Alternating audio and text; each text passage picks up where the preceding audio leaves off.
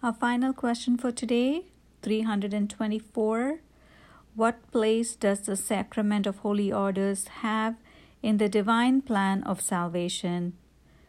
This sacrament was prefigured in the Old Covenant in the service of the Levites, in the priesthood of Aaron, and in the institution of the 70 elders. Numbers chapter 11, verse 25. These prefigurations find their fulfillment in Christ Jesus, who by the sacrifice of the cross is the one mediator between God and man. 1 Timothy chapter 2, verse 5. The high priest according to the order of Melchizedek. Hebrews chapter 5, verse 10. The one priesthood of Christ is made present in the ministerial priesthood. Only Christ is the true priest, the others being only his ministers. St. Thomas Aquinas. For my personal reflection today, in baptism and confirmation, all believers receive a share in the common priesthood of Christ, as we are the body of Christ. The entire church is a kingdom of priests called to holiness and evangelization. Whereas in the Old Covenant, a particular tribe of the Levites were chosen to be priests, in the New Covenant, we are all called to be priests in Christ. However, a few among us are chosen by Christ himself, as he chose the first apostles to be consecrated through ordination to minister to the church as the successors of the apostles and the collaborators of those successors until the end of time. That is, they are the bishops, the priests, and the deacons.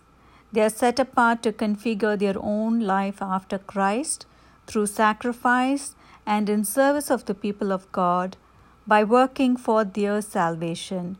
In fact, their personal salvation is dependent upon their work of salvation for others.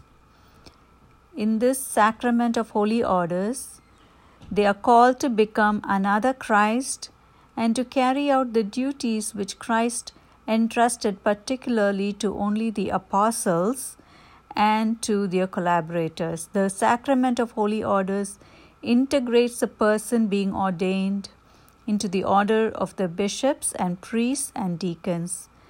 They are conferred through the laying on of hands, a sacred power in the name of Christ and a sacred authority which can be traced back to Christ himself.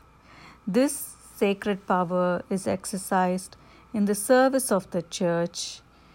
They receive the authority to act on behalf of Christ, the only true priest, to offer the single sacrifice on the cross made present in Eucharistic celebration on behalf of the people of God for their sins. That is, the bishops and the priests.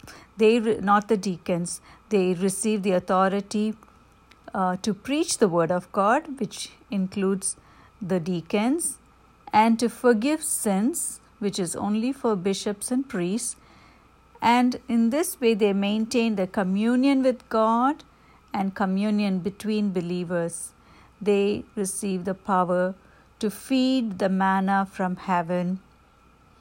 Jesus, in the form of bread and wine, is given to us through the sacred hands of our bishops and our priests to build us up, the people of God. If ever we wish to be present in the time when Jesus walked this earth, we are in luck because Jesus said he will be with us until the end of time. Jesus continues to minister to us through the sacrament of Holy Eucharist. In this sacrament, Jesus remains with us until the end of time in the tabernacles around the world, in all the churches around the world. And the apostles can be seen in the persons of the bishops of whom the Pope is the chief apostle and the successor of Peter. And we see the priests and the deacons who share in the mission of the bishops. We see Jesus in them. That's my reflection for today. I hope you have a blessed day, everyone, and thank you for listening.